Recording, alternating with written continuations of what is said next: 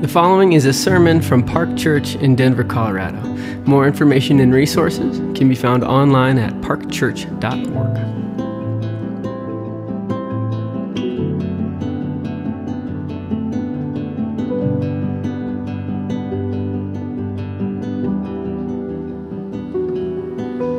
Good morning. Scripture's passage is Ecclesiastes 8, 1 through 17.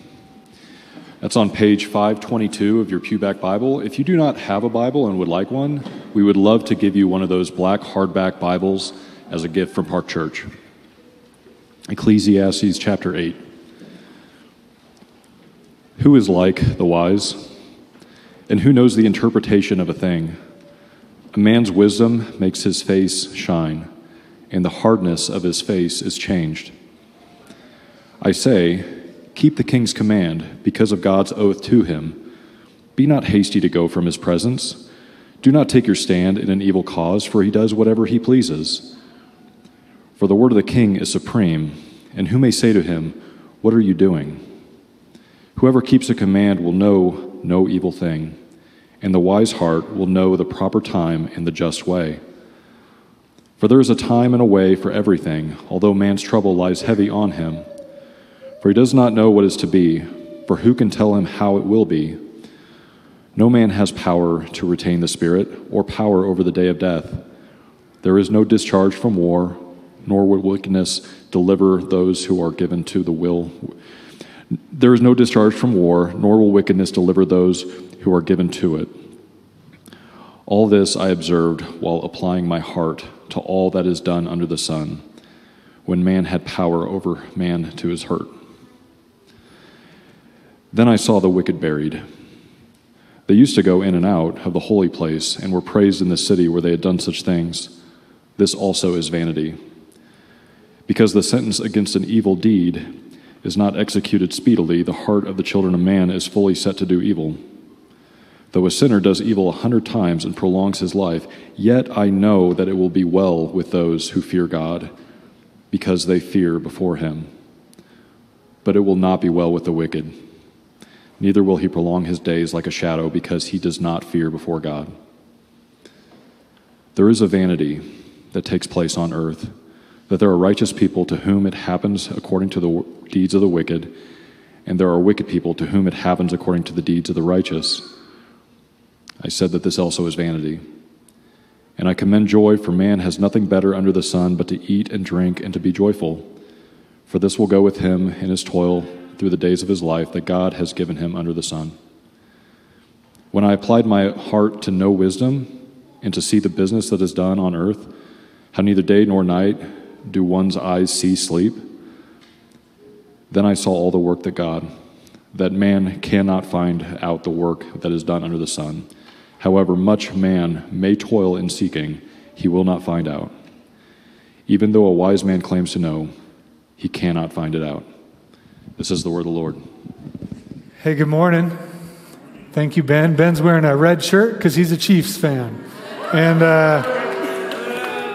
Chiefs versus Broncos tonight. And the biggest question is what? What's the biggest question? Will Taylor be there?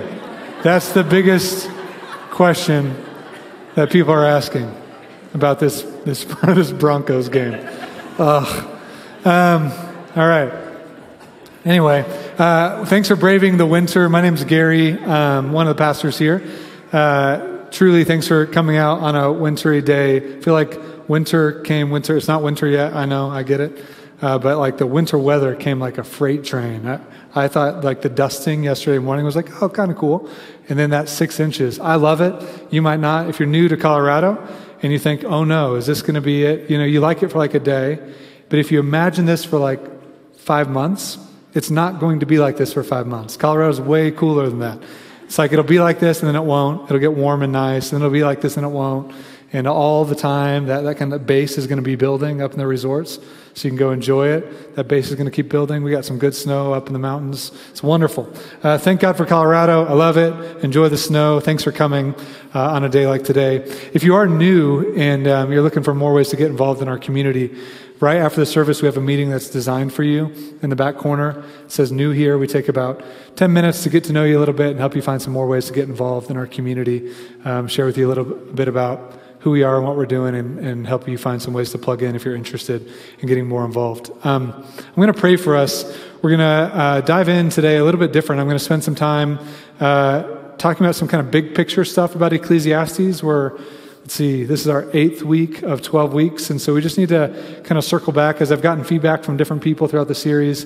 Just some things I want to continue to situate this series of this particular book and some bigger picture realities.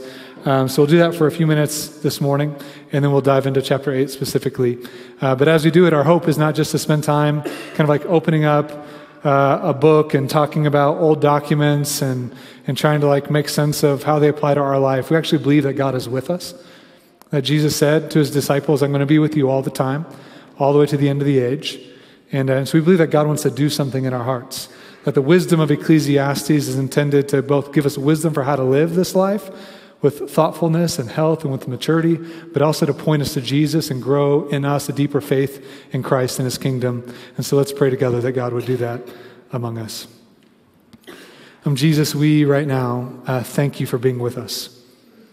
That we're not alone in this moment, or we're not alone in this world as we're navigating through the complexities of life that all of us face with its mixture of beautiful and incredible and joyful moments and incredibly devastating and painful and grievous moments. As we navigate through this kind of a world, we thank you that you are with us, that you've sent your Spirit to work among us, to give people faith in Christ, to draw our attention to who you are, to your redeeming love, your power to forgive, to reconcile, to heal, to transform, and to give hope. But you've also showed us how to live. And so as we spend time in Ecclesiastes this morning, would you grow us as disciples of Jesus? For those that don't even yet know you and know the depth of your love, who have not yet put their hope in you, that are even today building their life and their hope on things that are shakeable and shaking, I pray that you would draw them today to deep, rich, joyful faith, Jesus, in you and in your kingdom. And so would you do powerful, miraculous, stunning, beautiful things among us today as we gather. In Christ's name, amen. At the beginning of the series, I asked a question about Ecclesiastes. I said something like, how many of you are like already pumped about the book of Ecclesiastes? And quite a few people open their hand, like raise their hands, like, yeah, I'm pumped about this series. And I'm not going to ask the question, but I'm like fascinated by the idea of like, I wonder if that's changed for anybody. Like for the people that were like, yes, I'm pumped about this. I wonder if like 8 weeks in, they're like, yeah, I'm less pumped about this. Ecclesiastes feels almost like the Debbie Downer of the Bible. Do you remember Debbie Downer from SNL? You remember this? All right. So Debbie Downer, Rachel Dratch. Rachel Dratch is hilarious. She's hilarious. But this character is just iconic, right? If you ever heard like when things go sour, you hear that kind of womp womp. This is like Debbie Downer theme song, right? Like things are going well and along comes Debbie Downer. And so the skits on SNL would be like people talking about their excitement about going to Disney or their excitement about some meal. And Debbie would always just kind of like, interject an incredibly depressing and dark thought about that thing just to suck the joy out of the room. It's like every time somebody would be excited, she'd offer some like devastating perspective. I feel it can almost begin to feel like that's what Ecclesiastes is doing. You're like, I'm so pumped about my new job. I feel a lot of meaning and purpose. There's great opportunities for growth, and it's in Denver. This is exciting. And Ecclesiastes is going to be like, don't put your hope in your job. Your finances are uncertain. Your job's uncertain. You'll probably eventually get laid off. Even if you don't, at the end of the day, it's not going to amount to anything. Wah, wah. You're like, okay. You're like, but my new relationship with this guy or this girl, I'm excited, it's growing, and it's fun. It's like, cool, love that, that's awesome. Like, if it works out, which not certain, if it works out, just remember, at some point, you'll be standing by his or her grave, and wah, wah. That's legit what it's doing. You're like, it's just over and over. You're like, I was excited, but 8 weeks, come on. So here's what I want to do. I've gotten feedback, right? A lot of people this has resonated with, and it's felt like, man, this is like meeting me, and it's helpful, and it's a little prickly, but I like it. Other people it's been hard. It's been hard. You're like, how does this speak to a life when I'm actually feeling a lot of purpose and meaning and joy? Things are going pretty well. I'm excited about what I'm doing. What about, as a church, we talk a lot about faith and work, that your work, your vocation has real meaning and value as you offer the life and the gifts and the skills and the resources God has given you for the good of others and for the glory of God. That stuff matters. So how does this book that keeps poking holes in all these kind of like things that we do, how is it helpful, and how do I situate that in the bigger picture of life? And so what I want to do is I'll actually spend about half of our time, just giving you a heads up, half of our time giving some just big picture, situating, framing thoughts. I'm going to have 3 of them. Just to keep this in perspective about the value it has, and to put that value, to give you some like mental space for it, for where it resonates and where it might not resonate. And then we'll dive specifically into the wisdom that's offered in chapter 8. We'll move a little more quickly. It's in the same kind of space of what we've been processing. And so we're not going to go into all the details of chapter 8, but we'll go into the main pieces of wisdom that it offers, ultimately leading us towards Jesus. And that's what we do every Sunday. We say, how does the scriptures lead us towards a deeper and stronger faith in Christ and in his kingdom? So that's what we're going to do. So I have 3 framing thoughts, and then 4 words of wisdom from chapter 8. 3 framing thoughts, big picture, and then 4 words of wisdom from Ecclesiastes 8. So framing thought, number 1, that I want us to pay attention to as we consider what role this book has in our lives, is that Ecclesiastes provides one perspective of the Hebrew wisdom tradition. In the Hebrew wisdom tradition, there are traditionally 3 books in the Hebrew Bible, or your Old Testament, that are considered a part of the wisdom tradition. There are 5 books that could be considered wisdom books, and the 5 books would include both Proverbs, Ecclesiastes, and Job, and then also some people would consider Song of Solomon, and some of the Psalms are considered wisdom psalms. But the 3 books that are considered a part of Hebrew wisdom tradition or Hebrew wisdom literature are Proverbs, Ecclesiastes, and Job. And they function together to help give wisdom for human beings that are operating in this world on the ground. And so a lot of the Bible is telling you the history of God's dealing with the people of Israel and how that was leading towards the need and the coming of Christ, the Messiah of Israel, the coming of Jesus. And so a lot of the Bible is going to tell that story. These wisdom books kind of step out from directly talking about the advancement of that storyline, and they step into just talking about life on the ground in the midst of that story as we're living. How do you go about living your life with the wisdom of God in the midst of the complexity of the world that we live in? And the world we live in is very complex. And Proverbs, Ecclesiastes, and Job offer a few different perspectives that sometimes stand in tension and are intended to stand in tension with one another to help give a fuller understanding of what wisdom in a complex world looks like. And we live in an incredibly complex world. We live in a world here and now where there is both honeymoons and marital strife and the loss of spouses and the breakdown of marriages. You live in a world where there are birthday parties, and then there are shootings at bowling alleys with little kids. You live in that world. You live in a world where there are final exams, and there are job interviews, and there are mass corporate layoffs. You live in a world where there are vacations on the Mediterranean Sea that are incredible, while on the eastern side of the Mediterranean Sea, there is a massive war in Gaza and Israel. Like, you live in a world where there are things like Sour Patch Kids and chemotherapy. How do you find wisdom in this world? It is wild. It is wildly complex. And so Ecclesiastes plays a part in that story of giving wisdom for living in that kind of world. Proverbs plays a part, and Job plays a part, and we need to understand the role that Ecclesiastes plays in the bigger whole so that we don't give excessive attention to one part without attending to the other aspects and perspectives. There's a guy named Christopher Wright who wrote one of my favorite books, most formative books of all time, called The Mission of God, where he kind of explores the kind of redemptive storyline in the Bible throughout the whole story. And he says this about wisdom literature. He says the most challenging difference between wisdom meaning the wisdom literature, in the rest of the Old Testament tradition arises when some voices within the former wisdom literature express doubts about or question the universal applicability of some of the mainline affirmations in other parts of the Old Testament. And yet this may be precisely part of the purpose of the presence of this material in the canon of Scripture, to compel us toward an honest faith that's willing to acknowledge the existence of doubts we cannot entirely dismiss and questions we cannot satisfactorily answer within the limits of our experience or even the limits of the revelation God has chosen to give us. That the wisdom literature welcomes us into, and I would say in particular things like Job and Ecclesiastes, the wrestling and the doubts. Christians have doubts. If you're like, I have doubts, I don't know if I'm a good Christian. If you have doubts, it means you're a normal Christian.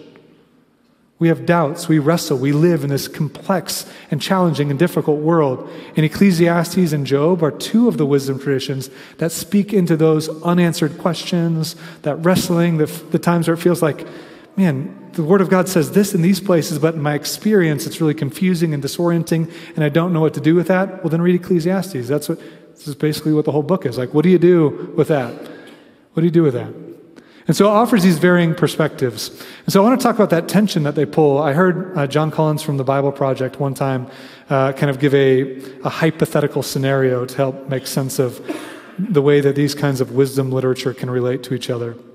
And it's essentially something like this. He compared the wisdom literature of the Bible, or if you're going to seek the Bible's wisdom about a particular topic, it'd almost be like going into like a bar. And imagine going into a bar, and this bar is like, the bar is like Hebrew wisdom, right?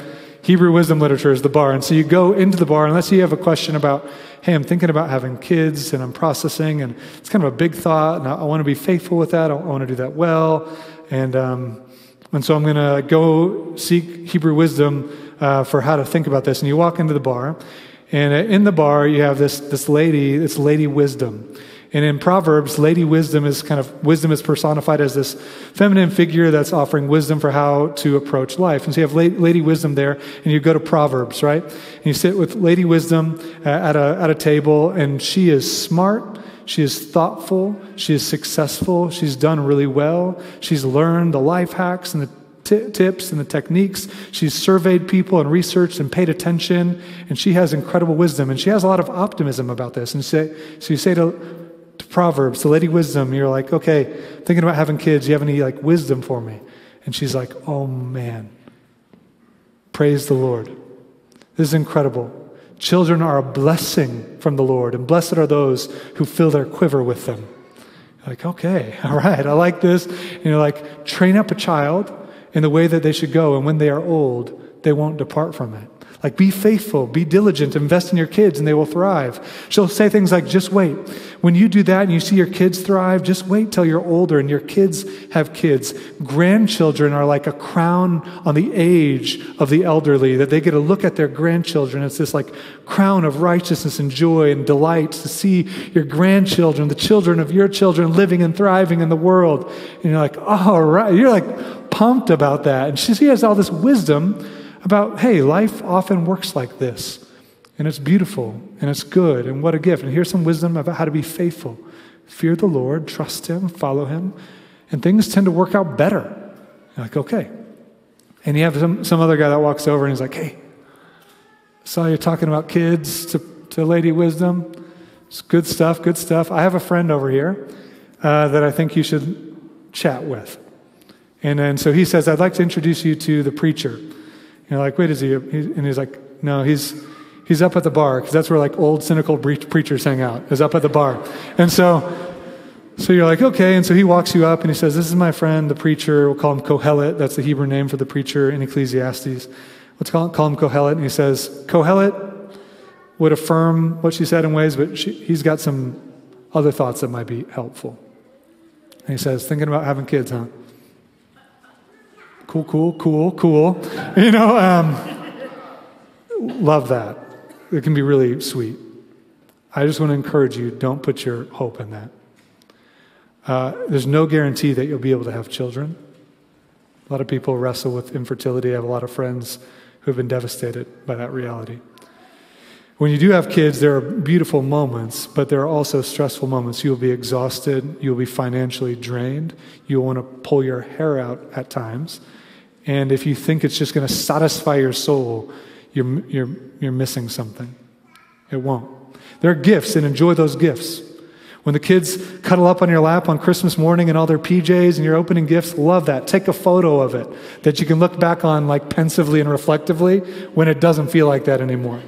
Because those moments will come and then those moments will go. And you'll live your life nostalgically, wistfully, like longing to get back to that. But instead, they'll grow up, and at some point, in their teenage years, they're not going to want to be around as much, and you'll feel like they're slipping out of your hands, and they'll go off to college, and they'll come back, and you'll feel them changing, and then they'll get married, and you'll be like hoping they choose to come back to your house for the holidays, but they go to their spouse's house, and they come to you and express the pain that they have in their relationship with you, and the relationship is strained, and then all that investment, you think, what was it worth? And then at some point you die and they die. You're like, huh. And then the buddy's like, yes, true. That happens sometimes. But still, like, fear God, keep his commandments. What you do matters. And it can be beautiful, but it can also be painful. And if you put your hope too much in it, you'll find yourself disappointed and hurting, and you'll be hoping in something and trying to get a joy out of something that was never designed to give you that depth of joy. So enjoy the moments, love the things, but be careful not to put your hope in things that are that shakeable and fragile. They will fade. And then before you go, the guy says, hey, you should talk to one more person. He's sitting in the back corner over there, and his name's Job. And he has some perspective that I think would be valuable. So you're like, all right, you're feeling a little disoriented, and you go and you sit down with Job. And Job is like, man, thinking about kids is beautiful. Beautiful. In your interest in doing it well, man, I just want to commend that. Like to seek to be righteous and faithful in the way you think about it. What a gift. I felt similarly when I was your age. I was excited and I wanted to do it well, and I worked really hard and built a family, and I prayed for my kids every day. I sought to honor God and to be faithful in every way I could. We built a life. We built a home.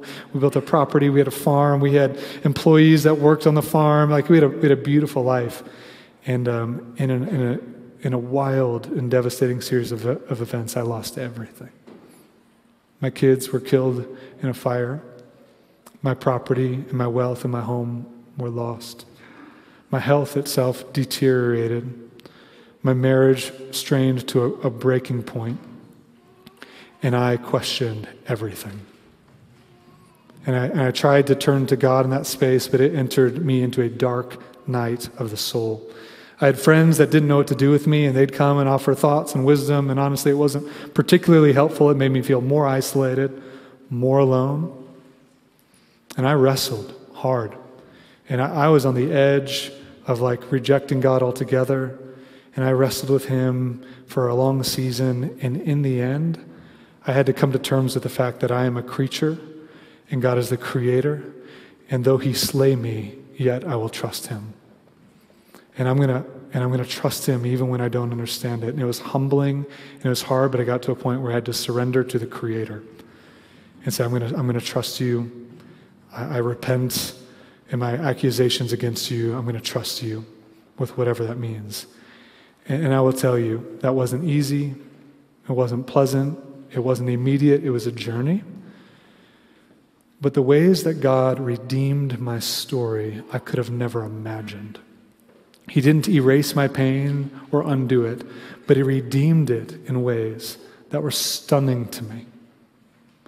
And it taught me that even in the midst of the dark times, I can hope that my Redeemer lives. And I can trust him, even in the most devastating loss, that he can redeem and restore the most broken and most painful realities. And so what Ecclesiastes said to you is true. It can be devastating. What Lady Wisdom said to you is true. There's real beauty. But even when there's pain, even when there's devastation, hold fast to the reign of God. Trust him. He is a Redeemer, and he can restore even the most broken things.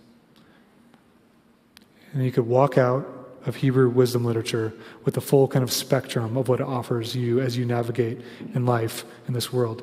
And you could take that same framework and think about vocation, possessions, friendship, sexuality, pleasure, all of it. And you could get this wisdom from them. And I want to share that because, again, it situates Ecclesiastes as one perspective in the broader realities of Hebrew wisdom literature. So why are we focusing on this one? Because I think it's a particular perspective that we have a hard time as Western American evangelical-ish people to really give attention to the darker and more painful realities. We tend to be more on the optimistic, if I do like good work and faithful work and work hard, things should go well. And Ecclesiastes prepares you for that not always being the case. It's the first framing thought. It's our biggest and kind of spend the most time on that framing thought. Second framing thought about this is that Ecclesiastes resonates in some seasons of life more than others. It resonates in some seasons of life more than others. Given the fact that Ecclesiastes is focusing more on the darker, more painful aspects of life, there are times when the season of your life, it doesn't feel like that. You feel like you're in a joyful season. You just graduated from college. You're getting a new job.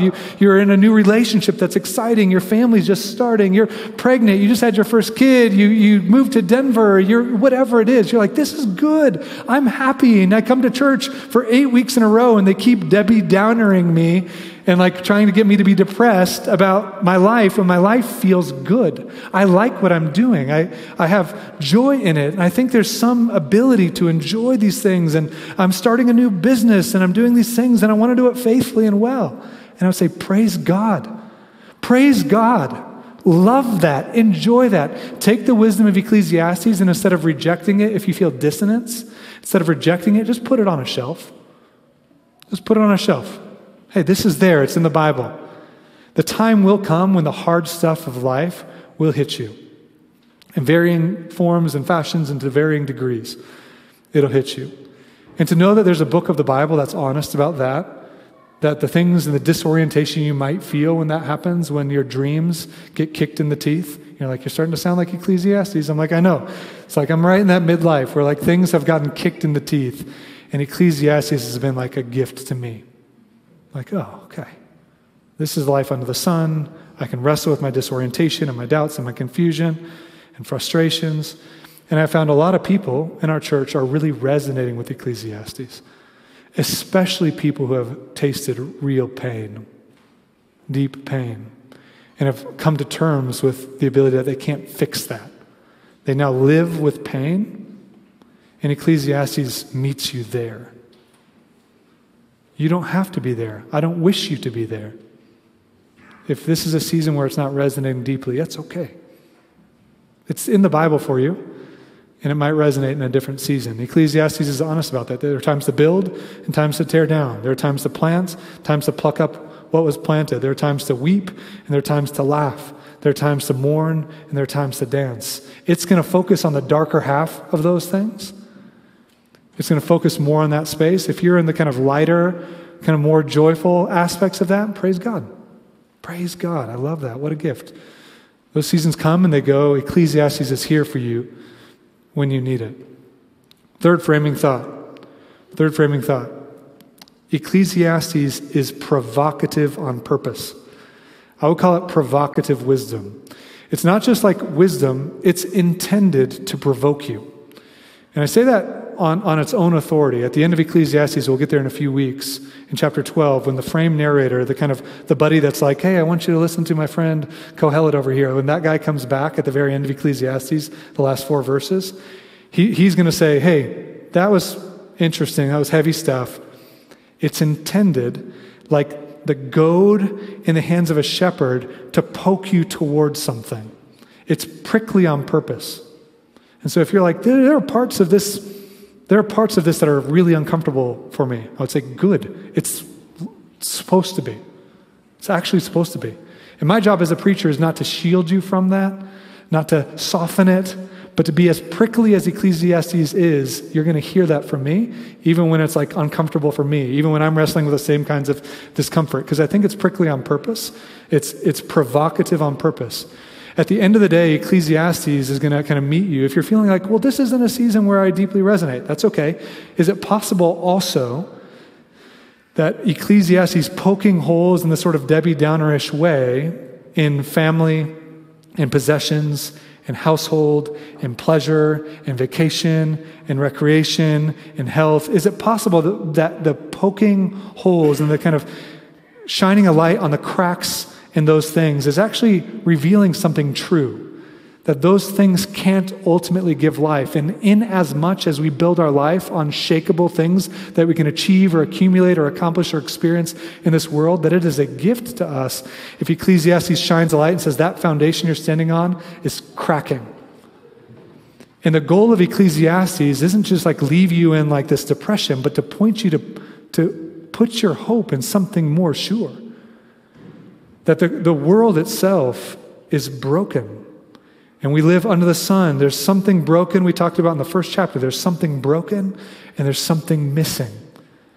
When you think about your career, what a gift. There's something broken and there's something missing in vocational life. When you think about family, what a gift. There's something broken and there's something missing. When you think about pleasure and recreation and experiences, something broken, something missing. And by pointing out the brokenness and the inadequacy of these things, it reminds us to put our hope in a God who is redeeming the world. It teaches us that this world needs a Savior.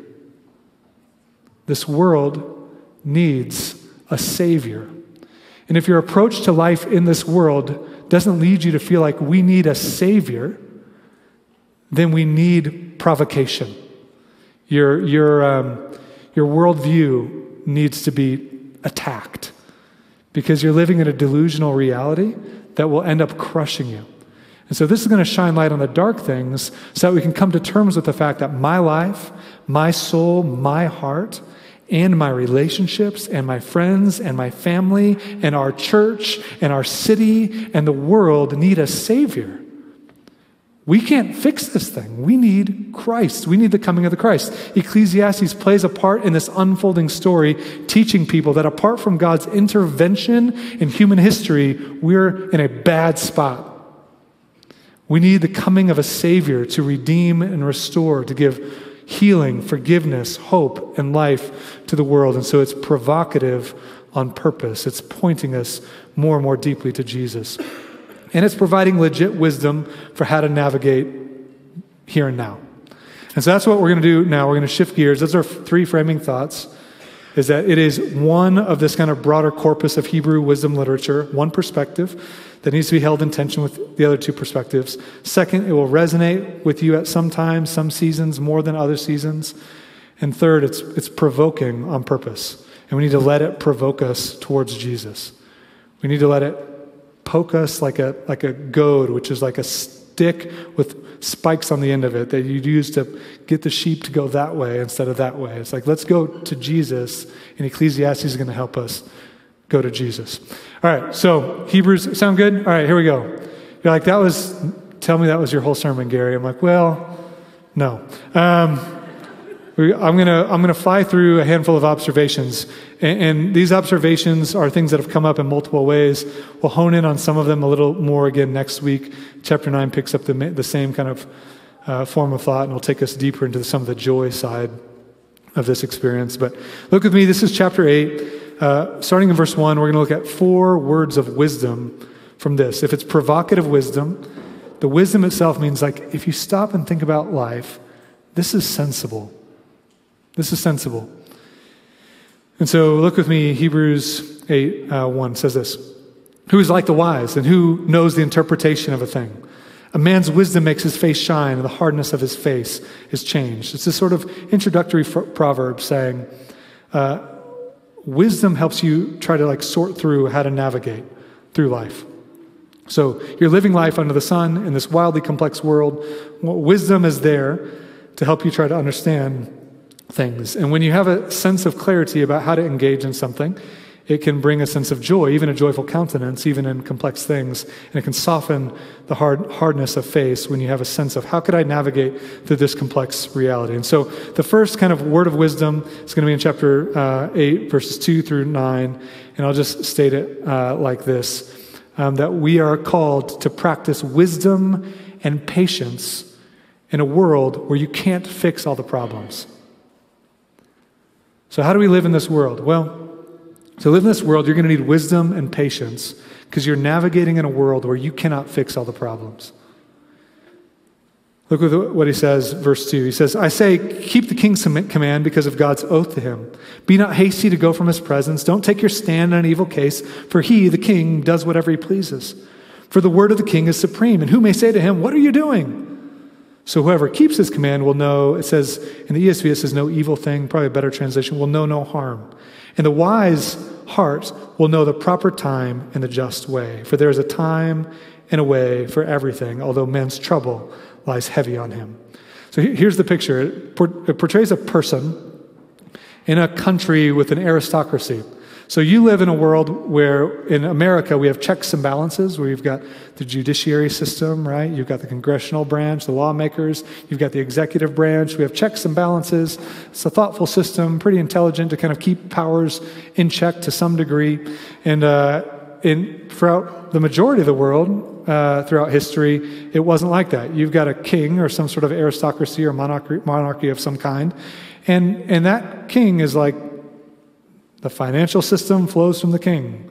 The judicial system flows from the king. The military system flows from the king. The kind of like ability to arbitrate between different like situations, this flows from the king. And so if the king is an unjust king that's upholding unjust policies that are hurtful and painful, it says that later, that in our world with all the evil, we exercise power in ways that end up harming other people. So when you put a sinful person in a place of absolute power, and you live in this kingdom, and the king's doing something that feels unhealthy or unjust or harmful, and you're going to keep like poking at the king every time the king does something unjust, unhelpful, or wrong, chances are the king's going to eventually say, off with his head.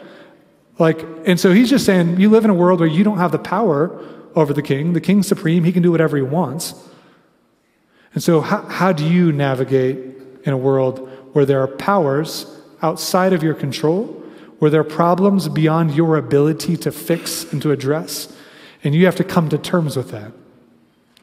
We have to come to terms today that we live in a world that is full of incredible problems. There are grievous evils. I will not make light of any of those problems. They are grievous evils. But you and I could sit together and brainstorm, how could we fix, let's just start brainstorming the problems we're aware of. That list would become infinitely long. And we'd pick which ones we want to address. And we could address some of them. Your voice, your agency, your life matters. The Bible speaks often to the importance of seeking to do justice, to advocate for the needs of the poor, the marginalized, the oppressed. The Bible's crystal clear about that. But if you think that if we did that effectively and well enough, we'd fix all the problems, that's not real. That's not real. And so you have to, this is wisdom. I'm assuming you're engage with me intelligently on this. I'm not saying not to care or advocate or engage or to seek to do justice. We ought to, must. It is a biblical mandate. It is who we are called to be as human beings. At the same time, if you think that the only kind of your whole life has to be opposing and advocating for every kind of injustice or pain or unhealth in the world, in your job, in your family, in your friendships, in our society, in our nation, and in the world, you will live your life with a kind of pressure on you to fix these things that you were not designed to carry. You'll find yourself always angry at somebody or something, always stepping into things that are often over your ability to fix and to address, and often feeling disillusioned and frustrated. And so what he says is not, we don't care. He says in this passage, when you see the king doing something like this, you don't always need to tell him.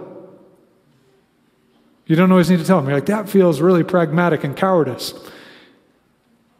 There's wisdom. You don't always have the agency or the ability or the responsibility to address everything that's broken. You do have the agency, responsibility, and the calling to address some things. But you need to learn how to balance that with wisdom. We live in a world where there are devastating injustices all around us. And the majority of us in this room have lived relatively privileged lives. And so I recognize that. I want to name that. I want to communicate something the Bible says here. And I want to own and recognize the limitations of my own voice in this, given who I am as a white male in a city like Denver, in a country like the United States. That's real. That's real. I don't understand the idea of being subjected to injustices the way that many people in this world understand. So can you hear me name that? And I still want to be faithful to say what this says. What this says is that a world in which you feel a sense of internal obligation to address everything that's broken will not end up going well. It won't work. You'll need wisdom to sort through when to speak, when to not speak, what to step into, what to not step into, where to use your energy, where to own your limits. You will need wisdom. You're just going to need wisdom. And I've watched the reality of living in a broken world destroy people, lead people to such incredible disillusionment. And Ecclesiastes just names, no matter how much we do in this generation, we can make real progress. We can advocate for real change. Real changes have happened throughout human history because of people that stepped into that space with courage and sacrifice. We can do that.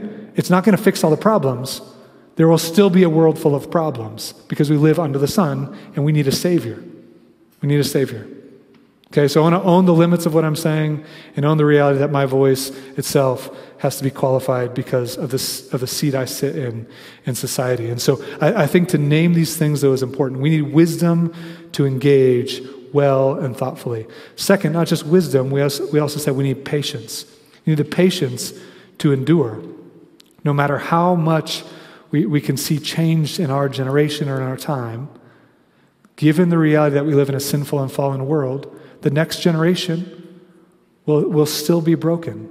And we will have come to find out that we contributed as much to the brokenness as the generation that went before us.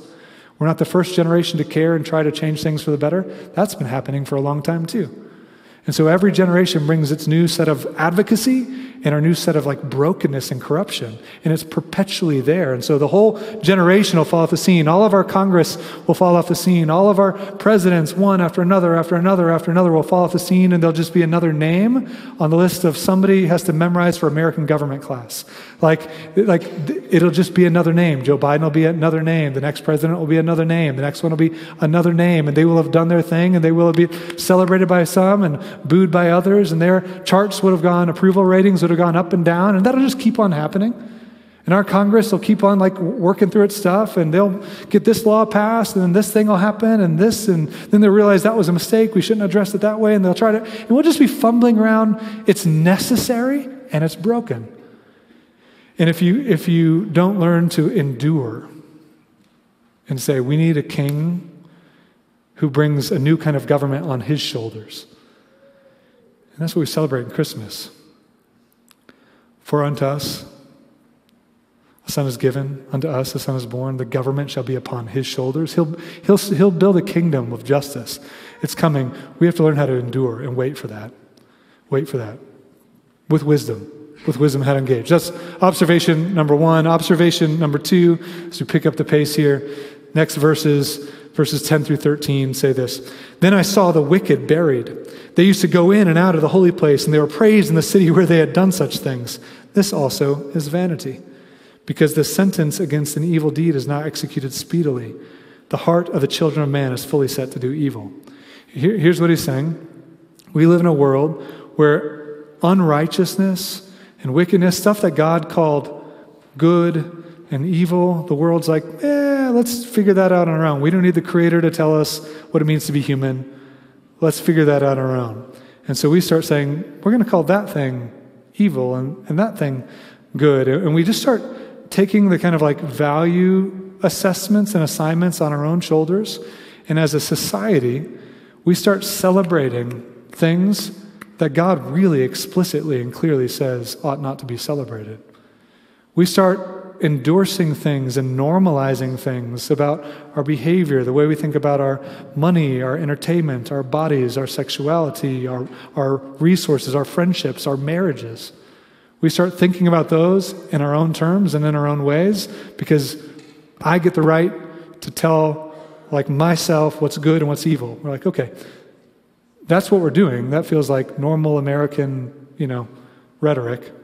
It's also exactly what Adam and Eve did in Genesis 3 when they brought pain and death and destruction into the world, is that I get to decide for myself. I get to decide for myself.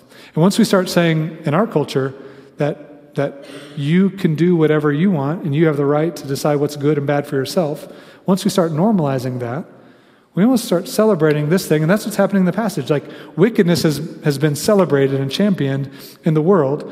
And what he ends up saying right here in the passage, he says this: though a sinner does evil 100 times, yet I know that it will be well with those who fear God, because they fear before him. But it will not be well with the wicked. Neither will he prolong his days like a shadow, because he does not fear before God. He's saying, hey, that attempt to do things on our own terms and our own ways, even if right now it feels like it's not being revealed, like the kind of unrighteousness that's normalized in our culture. And there is conservative unrighteousness and there's progressive unrighteousness. I think everybody wants to like jump into these kinds of like, oh yeah, those guys, like those people over there, those people over there. No, like the unrighteousness is shot through us. It's in me and it's in you. And we live in a world where it's just like normalizing, rejecting the reign of God and doing things our own way. Doing things our own way. And it can feel like those are being unaddressed. And that's what he's saying in the passage. Is it like judgment isn't coming quickly to show like, look, that wicked thing leads to horrible outcomes and judgment and devastation. And the righteous people experience joy in life. Life doesn't shake out like that. It's more complex in the way it shakes out. And so it kind of gives this invitation to just like keep living in unrighteousness as if there's no accountability. And this is saying in the end, and the author of Ecclesiastes doesn't know how it's going to happen, but in the end, God's going to sort it out. That's the way they'll end the whole thing, is fear God, keep his commandments. This is the whole duty of man, for God will bring every deed into judgment, whether for good or for evil. In the end, it will be revealed. And he says, pursue righteousness. So that's the second observation. Pursue righteousness in a world that celebrates unrighteousness. We're still called to pursue righteousness, trusting that judgment will come, and God cares. And what does it mean to fear him and to trust him and to follow his way, even when it seems like it is totally against the tide of culture? We trust Jesus and we follow him. Third observation says this, verse 14. There's a vanity that takes place on the earth. There's righteous people to whom it happens according to the deeds of the wicked, and there are wicked people to whom it happens according to the deeds of the righteous. I said, this also is vanity. This is hevel. This is absurd. Bad stuff happens to really good people. And good stuff happens to really bad people. Sometimes devastation comes and it almost feels arbitrary. Sometimes good stuff happens to good people. Sometimes bad stuff happens to bad people. Sometimes it doesn't happen like that. It feels like smoke in the wind. I can't make sense of it. It doesn't make sense to me.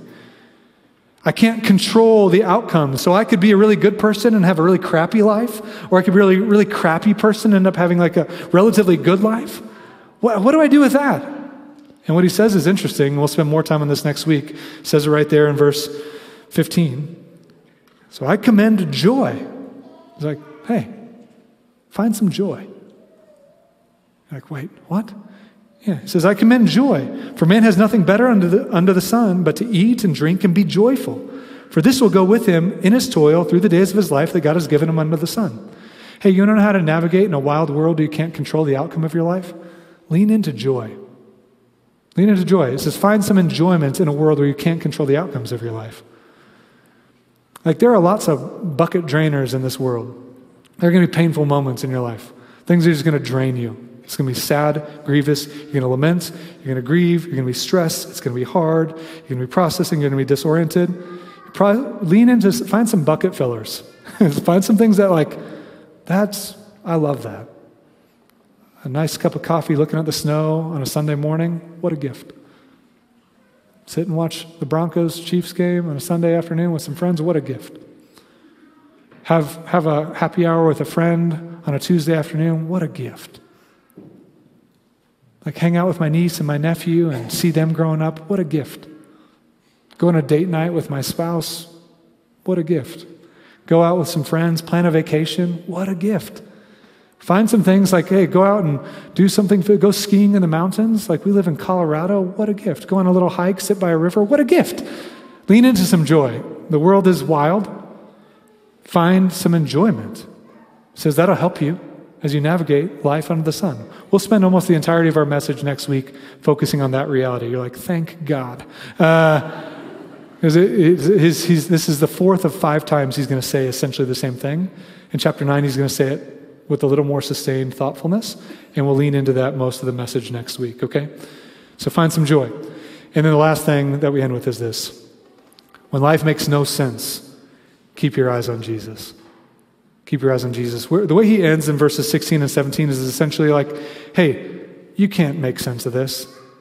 It's absurd at times. It's wild. It's upside down. You think it should be like this, and it ends up being like this. You think this should go well, and it goes poorly. You think this should go poorly, it goes well. You think you figured it out, and then it turns out you haven't figured it out. You meet a guy that on some Sunday is standing up. He's like, I figured it out. He doesn't know what he's talking about. It's just like we don't. When it makes no sense. And so he has this sense, the Ecclesiastes has this sense that at some point God's going to make sense of this thing. But he wrote at a time in history where that had not yet come to its fullest fruition. And we sit at a point in history where we know where this story is headed. This story is headed to Jesus, to the Creator himself who takes on flesh and comes into this world, not to leave it subjected to futility and brokenness and corruption and pain and devastation and evil, but in his love and his compassion, he enters into it and is able to sympathize with us as we navigate through life under the sun. With all the injustices, he suffered injustice. With all the chaos, he suffered chaos. Though he was faithful and righteous, he was poor and marginalized. When he loved people, often they hate him. Though he served people, they often betrayed him. Though he was righteous and thoughtful and truthful and kind, he was unjustly murdered and executed. And he did it all. He did it all as an expression of the love of God for the world. He did it all to atone for our own sin that brought this devastation into the world. So that through his atoning work on the cross, his shed blood, we could experience forgiveness from the Creator for the ways we've tarnished his creation. We could be brought into relationship with the Creator through whom we can find joy and peace and love and hope. And because of the resurrection of Jesus on the third day, we can trust that he has the power to fix everything. I can't fix everything. I can't control everything. I can't judge everything. I'm a limited, finite, broken person with a bent mind and a limited vantage point and no real power to do anything meaningful in this world. But Jesus has power, he has wisdom, he has justice, he has love, he has mercy, he has grace, and he gives hope. And he's promised that the God who entered into this world and laid down his life on the cross, he will come again, and he's going to fix it all. And so when you're disoriented and when it makes no sense, just keep your eyes on Jesus, stay faithful to him, hold fast to him, and he will help us navigate life under the sun. Let's pray together. Jesus, would you help us even today to find joy with you, to find hope in you, to find wisdom from you. Where these words are poking us and where they're uncomfortable and hard, would you help us to look to you? Just keep fixing our eyes on who you are and what you've done. Thank you that your steadfast love never ceases. Thank you that your mercies never come to an end. They're new every morning. And thank you that your faithfulness towards us is great. Help us to hold fast to you, Jesus, we pray. In Christ's name, amen. I want to invite the communion servers to make your way forward. As you navigate through life and whatever you go through, communion every week is a way for us to look again to Jesus, week after week after week, and remember that in communion we remember the body of Christ is broken for you and the blood of Christ was shed for you. As an expression of God's love for you in the past, as an expression of God's presence with you here and now in the present, but also as a foretaste of where the whole world's headed when we finally get to feast with Christ in the new heavens and the new earth. And so this is for everybody who put their faith and trust in Jesus. If you're here and you're not yet a Christian, we're grateful that you're here. We want this to be a place where you can explore the claims of Christianity and learn what it means to follow Jesus. But for those that have put their faith in Christ, this is a reminder for us and a celebration for us of the work of Christ and the grace that he gives us even here and now today. So I actually want to invite everybody to stand, and we're going to pray this prayer we've been praying throughout Ecclesiastes. And then we'll celebrate communion together. Would you pray this with me? Father in heaven, free us from our exhausting efforts to seek satisfaction under the sun. Help us to trust in your presence and walk in your ways, even when we are disoriented by the pains and perplexities of life. Increase our passion to live for Jesus, who alone offers lasting joy and unshakable hope. And let our joy and hope in Christ shine like light in the darkness, such that others will be drawn to your saving love. In the name of the Father, and the Son, and the Holy Spirit. Amen.